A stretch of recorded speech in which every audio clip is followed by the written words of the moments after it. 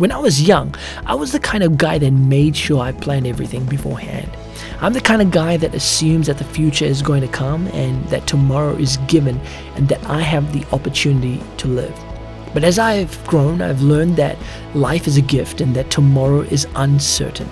So, never live your life on earth thinking that you will live forever, because your time on earth is not guaranteed.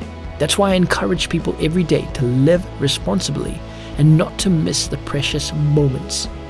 Although I'm very focused for the future, I want to ensure that I don't miss the moment that God has for me today.